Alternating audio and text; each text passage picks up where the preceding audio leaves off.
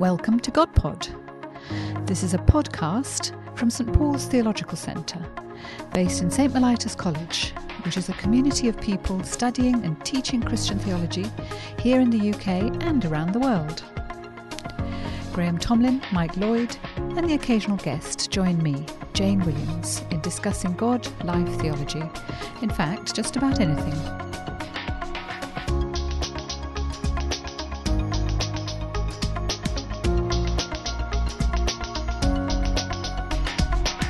Welcome to another edition of GodPod, and here we are in our little cupboard where we record these events, and today it's just two people, just myself and a very good friend, Nick Spencer. And Nick is the Senior Fellow at Theos, which is it's been a really influential kind of think tank here in the UK, thinking about religion and politics and society.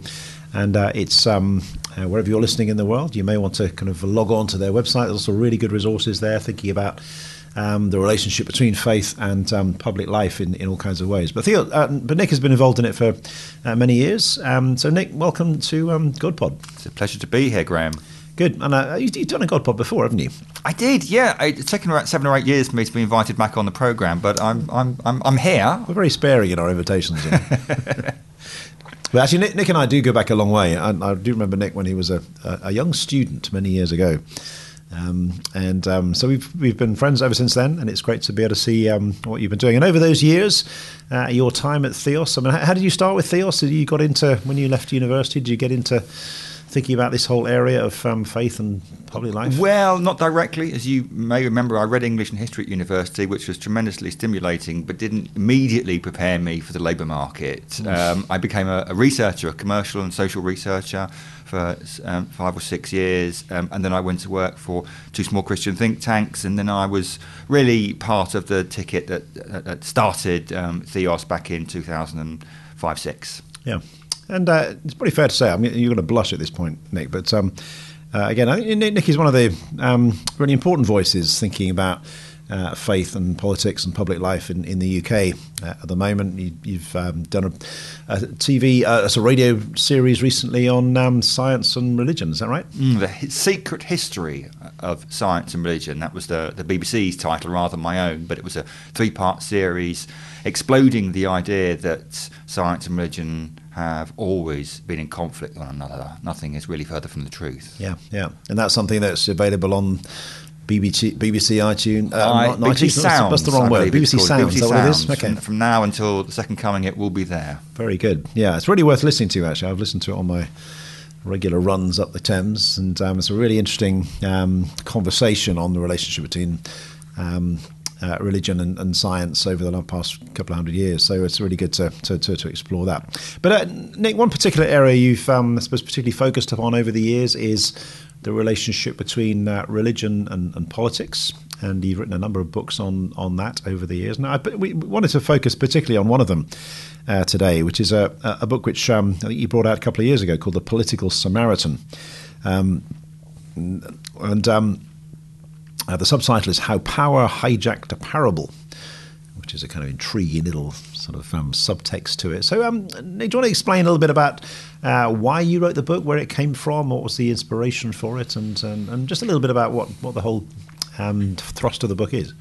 I suppose its deep roots lie in a book I wrote 6 years earlier called Freedom and Order, which looked at the use of the Bible in British political theory and life from 7th century right up to the 21st. And I noticed when writing the last chapter that the parable of the Good Samaritan was used quite a lot in the latter part of the 20th century, in an age which we are famously secularising, and politics is a very long way away from its kind of high Victorian Christian centre. These politicians kept on referring to the parable of Good Samaritan. And politicians, just general, any politician from all different parties and different sides of the... Yes, across the political spectrum. It's really mainstreamed by Margaret Thatcher in a lecture she gave in 1968, and then she refers to it a few more times. 1968, 1968, yes. So she's... Yes, that's right. So it's more than 50 years ago now, and she is not a particularly prominent politician then. But she makes another couple of references in the late 70s when she's leader of the opposition, and then once or twice when she is in power. At the same time, in the later 80s, into the 90s, and into the new millennium, it is frequently used by backbenchers across the political spectrum, but also by Labour politicians in a highly elusive but very regular way. It's sometimes used idiomatically in terms of the way the phrase Good Samaritan is just simply an idiom which is shorn of any content. But it's everybody knows what the Good Samaritan is, kind of, these days. Exactly. And those who use the phrase don't even know necessarily where it comes from. But what a Samaritan is. Yeah, that's right. And how Samaritans related to Jews or whatever. Absolutely. That's way off the radar. But it's used more meaningfully, more intentionally, and most interestingly, it's used very prominently. It's used by prime ministers or leaders of their party or leaders of the opposition on prominent political stages, such as from the dispatch box or at the keynote speech at the party conference. Those usages are not by accident. And it's used in radically different ways. As you can imagine, Jeremy Corbyn and Margaret Thatcher are not going to be preaching the same political message, even if they use the same parable. But so Jeremy Corbyn has used it he has used it. Yes, although Labour politicians use it in terms of the aphorism, we will not pass by, or we will not walk by, or we will not go on the other side of the road. That formulation time and time and time again comes up to define the entire Labour movement itself. The entire Labour movement is about not passing by on the other side of the road. So in terms of the Good Samaritan, I mean, you talked about politicians on left and right using this. I mean, just thinking about politicians elsewhere in the world. I mean, American presidents, for example, do they use it? Or is that something it's beyond your scope of study in the book? Is it mainly about British politics, this one? The book's focused on British politics, but American politicians certainly use it. It was, interestingly, the favourite parable of George W. Bush, who didn't base his early kind of welfare policy on it. That's obviously much of an exaggeration. But the principle of mutual help, I suppose, was that which he wanted to encourage, and he referenced it. Famously, it's used by Martin Luther King in his great speech in Memphis, Tennessee, when he talks about making his promised land. He talks about his wife and he having been in the area, and he talks about the influence that the parable had on him. So it's used, as you'd kind of expect a bit more in American politics. Yeah, sure. So, but as you say, in American politics, you might expect it because you kind of need to present yourself in some way as a Christian in American politics in a way that you don't in the UK. Here, we're much more wary of politicians getting involved in politics, and yet it's surprising that it is used. This sort of deeply biblical text, the story of Jesus, is used by British politicians, and I might have a guess at this, but I guess, as you say, it's used in different ways by people on the left and the right. But could you explain a little bit about how different politicians from different sides of the political spectrum use the parable, what bits they emphasise, and how it's played out in those different perspectives? So the best way of looking at it is the use on the right and use on the left. Thatcher dominates the use on the right because she mainstreamed it, and she had tended to have two interpretations of the parable. They're quite eccentric interpretations, but she kept on coming back to them. The first is that the Good Samaritan didn't just have good intentions, he had possessions as well. And he wouldn't have made the impact that he did make, he wouldn't have been able to help, had he not been in a position, material position, to help. So having the means to be able to make sure that the guy was pay the innkeeper, to bandage the victim, and so on and so forth. The other interpretation she has is that he did it voluntarily. She famously said in a speech at the end of the 70s something like, I'm going to misquote, but it's something like, I doubt whether social services would have done as much for the man who fell among the thieves as the Good Samaritan did.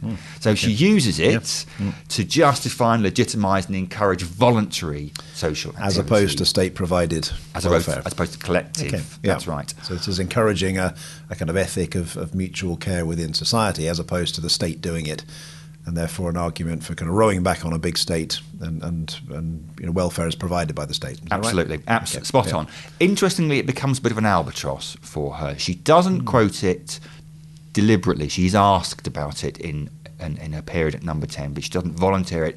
It doesn't appear on her famous Sermon on the Mount in 1988 when she goes and preaches, which is probably the right word, to the Church of Scotland. It's one of the few biblical passages she doesn't quote in that astonishing speech, because people began to throw it back at her a bit and judge her own politics. And I expect advisors said to her, it's probably safer not to go there. But at the same time, it's increasingly appropriated by politicians of the left. First Blair, then Brown. Corbyn references it.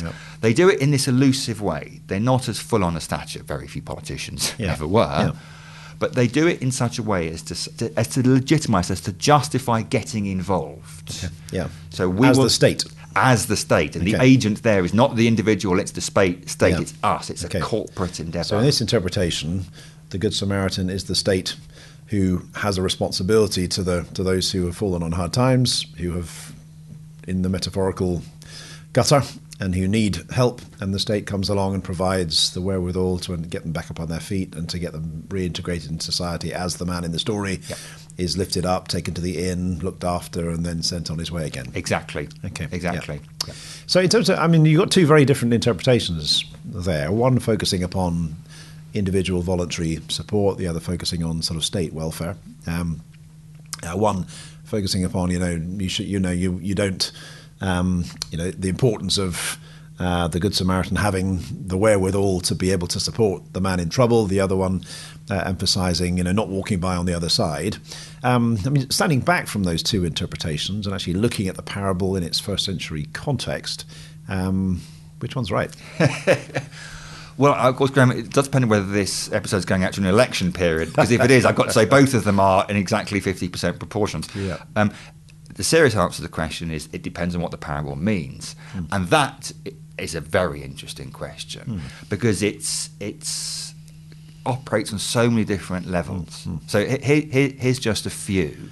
So many of the stories do. They're extraordinarily rich stories, and it's a brilliant miniature. It's about 100 words in the Greek. It's extraordinarily vivid and sophisticated. You could interpret the parable as being about ethnic division and not allowing ethnic division to prevent your ethical duties. But ethnic division was also, in this instance, religious division between Israelites and Samaritans. So an interpretation is don't let religious differences get in the way of the ethical duties. That religious difference is actually, specifically in the context, a difference about how you interpret the law. So there are a lot of interpretations that say this is a familiar first century halakhic debate. It's a debate about how you interpret the law, and particularly the question, which ethical duty or religious duty is more important, helping somebody or remaining ritually clean?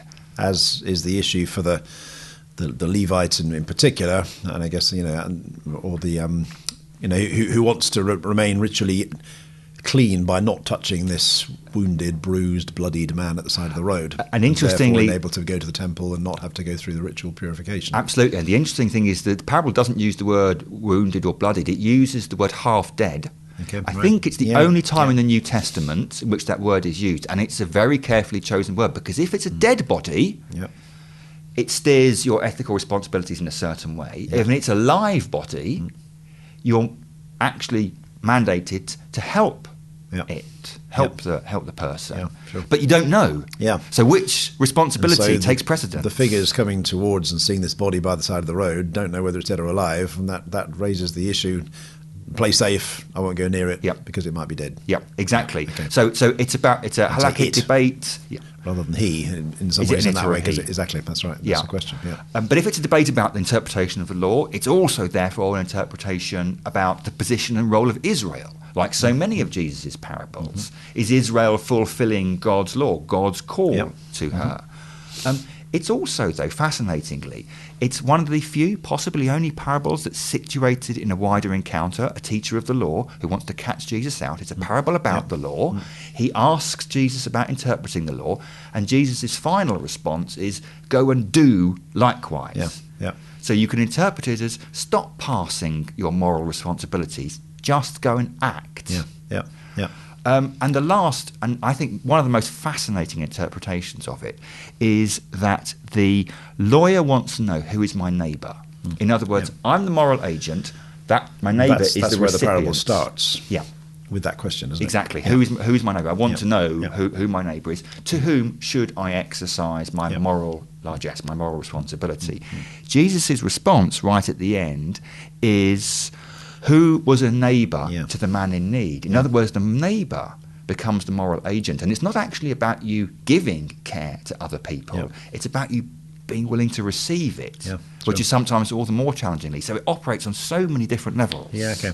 And given that sort of complexity, the multi-layered nature of the story, I mean, applying that back to the different interpretations we get from left and right, different politicians using it, I mean, do you find yourself kind of warming to one or the other? Do you find yourself actually increasingly having a critique of both, if you like, that both of them don't quite get the complexity and the richness of this story?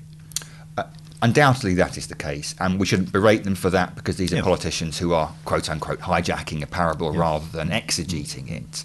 I think there are real life problems on both sides. You know, Thatcher, in a sense, on the one hand, gets the real serious moral call of the parable right, but her interpretation of it as a purely individualistic response and one that is dependent on material well-being, I think misses the point. On the left, I think that they rightly get the fact that the moral call is not simply individualistic but wider, it's collective. But the way it is frequently interpreted is to mean you need to do something, you just need to act. And there's a rather lovely example of this, if I can beg your indulgence briefly. This is in the famous Should We Bomb Syria debate that happened in 2015, 16 or so. 9-hour debate. Hilary Benn gives this barnstorming speech right at the end in which he references the parable of the Good Samaritan and turning to his own side, his own Labour side, says, we believe we have a responsibility to one another. We never have and never should walk by on the other side of the road. Following day in The Guardian, the comedian David Mitchell wrote a rather good piece in which he said, Hilary Benn has quite a robust interpretation of the parable of the Good Samaritan. In his version, the Samaritan doesn't just help the traveller who's been mugged, he volunteers to seek out and blow the living daylights out of the poor chap's assailants, despite the obvious practical difficulties of not knowing who they are or be able to track them down. Yeah. Now, it's quite a witty response, but it's making the point that if you just interpret it to mean we should jolly well go and do something, you lose any sight of what it is you should be doing. Yeah. And I guess a difficulty with a lot of the interpretation of the parable is, I suppose, that obviously it's told by Jesus, but it can seem like a bit of sort of slightly abstract moral advice. Help people in need. Well, we kind of all know that. We don't need a parable to tell us that. And I suppose that, just drawing back from it, the significance of Jesus in this story, not just the fact that he tells it, but what is it saying about the kingdom of God? What is it saying about the ministry of Jesus? So, one interpretation of the story has often been that the Good Samaritan himself is Jesus. He is the one who comes alongside us in our need, in our brokenness, in our the sort of tragedies we find ourselves, to the extent to which we are the victims or different people are the victims. And he is the one who comes and bandages our wounds and lifts us up and brings us into the, and Augustine had the interpretation, the inn and the 2 denarii as the sacraments and all that kind of thing as well, which in some ways is a more kind of Christological interpretation of the parable. And I suppose the two versions that we get from left and right seem to slightly take Jesus out of the picture. And I'm not saying that the Good Samaritan equals Jesus is necessarily the right interpretation, but at least it is one that takes seriously the significance of Jesus as the person who tells the story. But more than that, it's telling something about the nature of salvation, the nature of redemption, rather than just a little bit of moral advice. That's true. I read, you're right, I mean, the Church Fathers went for that Christological interpretation. And at first reading, particularly if you go into I think Augustine, we have at least 5, interpretations he has of the parable, and they kind of seem to grow in their length and complexity so that every single detail is allegorized. And you read them and think, this is just potting. But what they do get is that point I made about the reversing of moral agency. Yeah. And very often this parable is used to bolster my moral agency. I want to know who is my neighbour, to whom should I give my resources, my care, my responsibility, and so on and so forth. That Christological interpretation places us in the ditch. Yeah, yeah. We are the recipients of help, not the great givers of. We are, and assistance. Yeah, and this is a really telling point, because it can be very demanding to be good to others, particularly those who are very different to you, or even more so than those you hate. But if you do that, you do feel good about yourself. You do feel rewarded. Accepting help from other people and accepting help from those who you don't know or you don't like is an extraordinarily kind of humbling experience. You can't stay on your moral high horse if you're in the ditch by the side of the road. So I think that Church Fathers interpretation, I don't think it's an accurate reading of what Jesus is going on about, but I think it's a disturbing and, in one sense, helpful one. And in your reflection on the story, and I guess in the writing of the book, you've reflected not just on different politicians' use of the story, but the story itself in its different layers of complexity. At the end of the day, what do you what strikes you, what hits home to you as the sort of central meaning of this story? And do you come to a particular interpretation of it that transcends the different views from left and right? And do you arrive at something which is this is what I think the story is about? No, I don't. And I don't because it's a story. I think if I arrive anywhere, it's at this point that Jesus tells stories. He doesn't come up with Wittgenstein-like propositions. Stories are, good stories at least, are of their nature, they're multivocal, that you hear them in lots of different ways. Those different interpretations I read are all, I think, in their own way legitimate. And as such, to pin the story down is to stop it from being a story. I think it allows it to remain alive, and in remaining alive, it allows it to pass judgment on those who seek to use it. As soon as you say, it's got a single meaning, it dies a bit. Yeah. So the purpose of the parables, in some ways, is actually in some ways to start a conversation. It's to start a kind of process of discovery. It's to draw you into the story, the characters of the story, rather than to give you a nice, neat moral lesson. This is what you need to do, or this is the way things are. It's actually it draws you into the whole world of this story to explore it and to shake up your own view of the world by giving you a different one. Is that the kind of? I think that's partly it. Yes, and also it won't leave you alone. I think there's a slight danger with the idea that what does this story mean? We've got the meaning, right? Slot that into our mental landscape and then move on. And we all do that, and you can't help but do that, of course. But what the parables and good stories as a rule do is refuse to let you do that. And they're always calling you back and refusing to be epitomised and grasped and categorised in an easy way. Which is saying something about why the stories of Jesus are still being talked about today, 2,000 years after they were there. If they were kind of nice, neat story with one little epigram that you don't need the story. You just got the statement. But you don't get that. So one area I did want to explore with you a little bit is the dimension of the story which talks about ethnic division.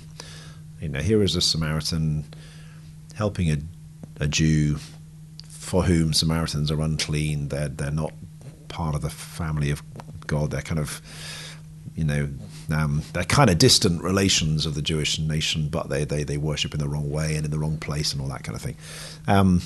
And obviously, we're at the moment right in the middle of Brexit as a process here in the UK, which has raised these questions of ethnicity, identity, our relationship with the wider world, the local and the universal. And I suppose my question is and it struck me that the parable of the Good Samaritan has been used quite a lot in the Brexit story. I've read as well. People asking that question: who is my neighbour? Maybe that's just within the church, but I've heard a lot of talks on Brexit. Talks about who is my neighbour? Is my neighbour my immediate friend in my kind of locality, or is it my European neighbour, or is it my neighbour in Syria or in North Africa who needs a place to stay because they're economic or migrants of other kinds? So, is there a way into that? What do you think the parable of the Good Samaritan might have to say to the Brexit debate that we're in right now, and how we address it? Off the top of my head, there are two things that occur to me. One is obvious and the other is unhelpful. The obvious one is that what it's saying to you is that you don't tribalise. Yeah. And we have tribalised wonderfully in the last number of years, so both politically, internally, and to some people kind of internationally as well. It's obviously saying don't tribalise. Don't let apparent ethnic or religious divisions be your kind of cut-off point for any ethical or emotional responsibility you have for other people. Yeah. But I think what the parable also says, and this is why it's unhelpful, is that you could interpret it, I think legitimately, as to say, my neighbour is the one of whose ethical needs I become aware. I'm walking down the road and this is at least one interpretation of it, that person is my neighbour because I become aware of their need. Yeah. And therefore, we will sweep aside other differences, and I will act, or I should act at least, to try and relieve those needs. So the bond that is created between the two characters in the story is the need, rather than any ethnic identity or whatever else it is. I think that's one of the very interesting things. Yeah. We have about 10 words on the priest, 10 words on the Levite, and about 60 words on the Samaritan. It goes into a great deal of detail, but at nowhere does it suggest that it is anything other than actually seeing this guy lying by the side of the road that motivates the Samaritan to do what he does. Yeah.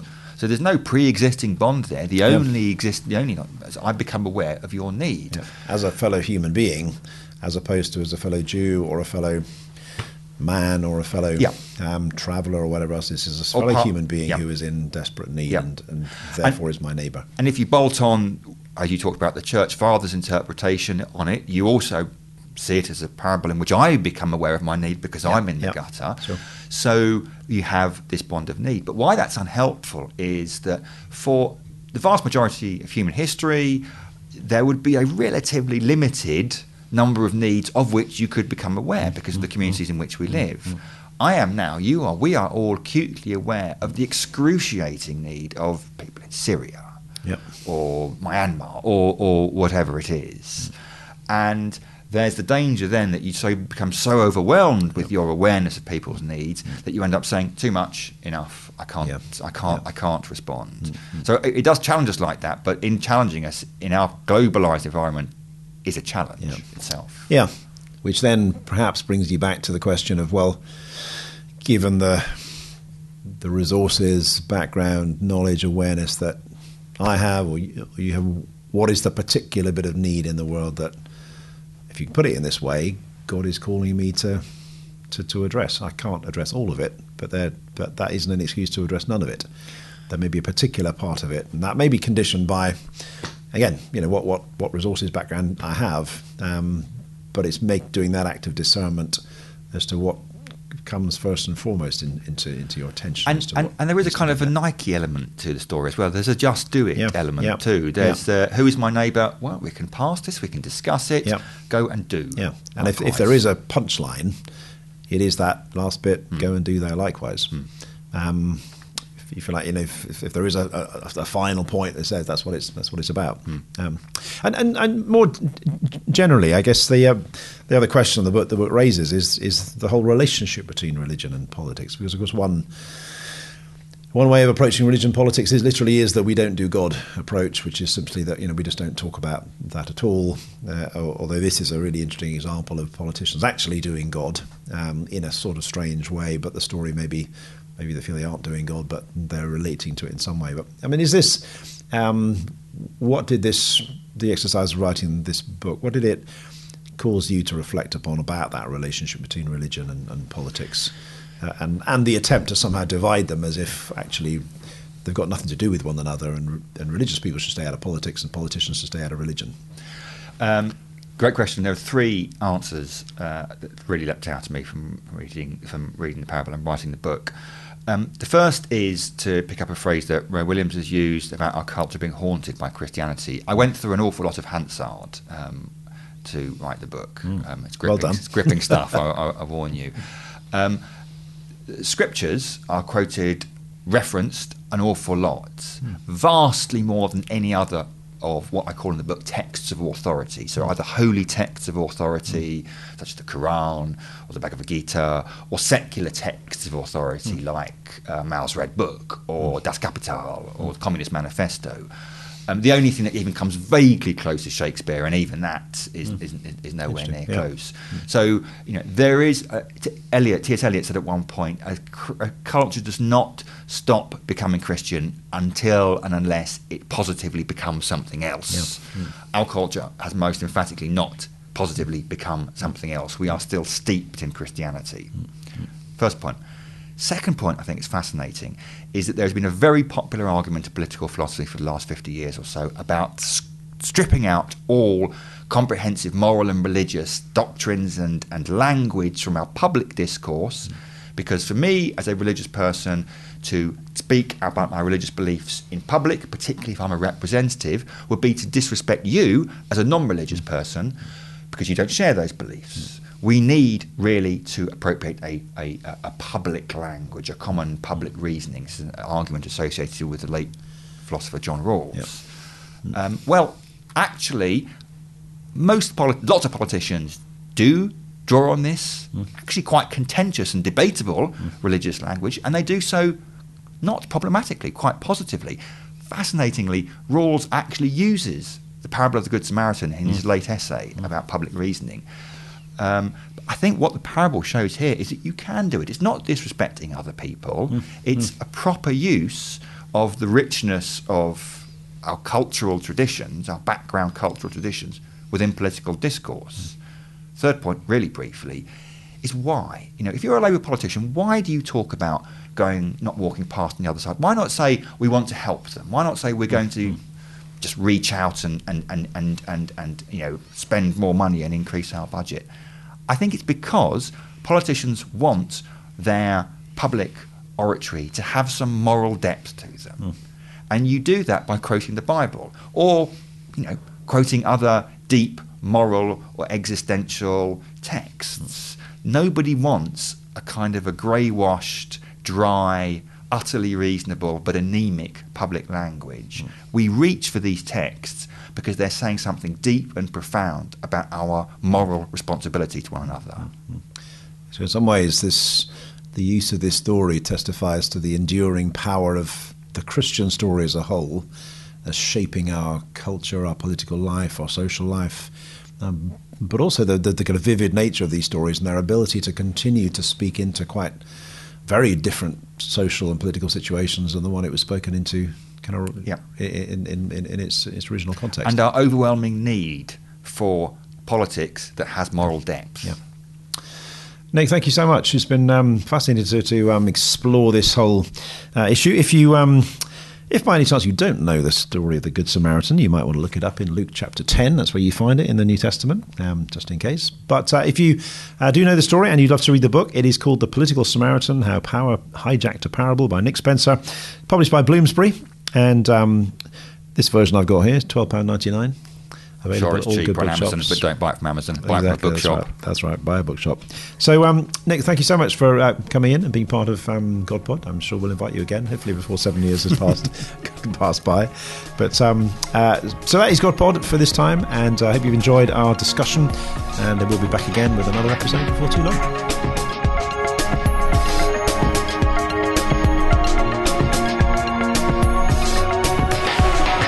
That was GodPod, a podcast from St Paul's Theological Centre. If you want to send us a question, just email it to godpod@htb.org. We can't promise to answer all the questions you send in, but we'll certainly try.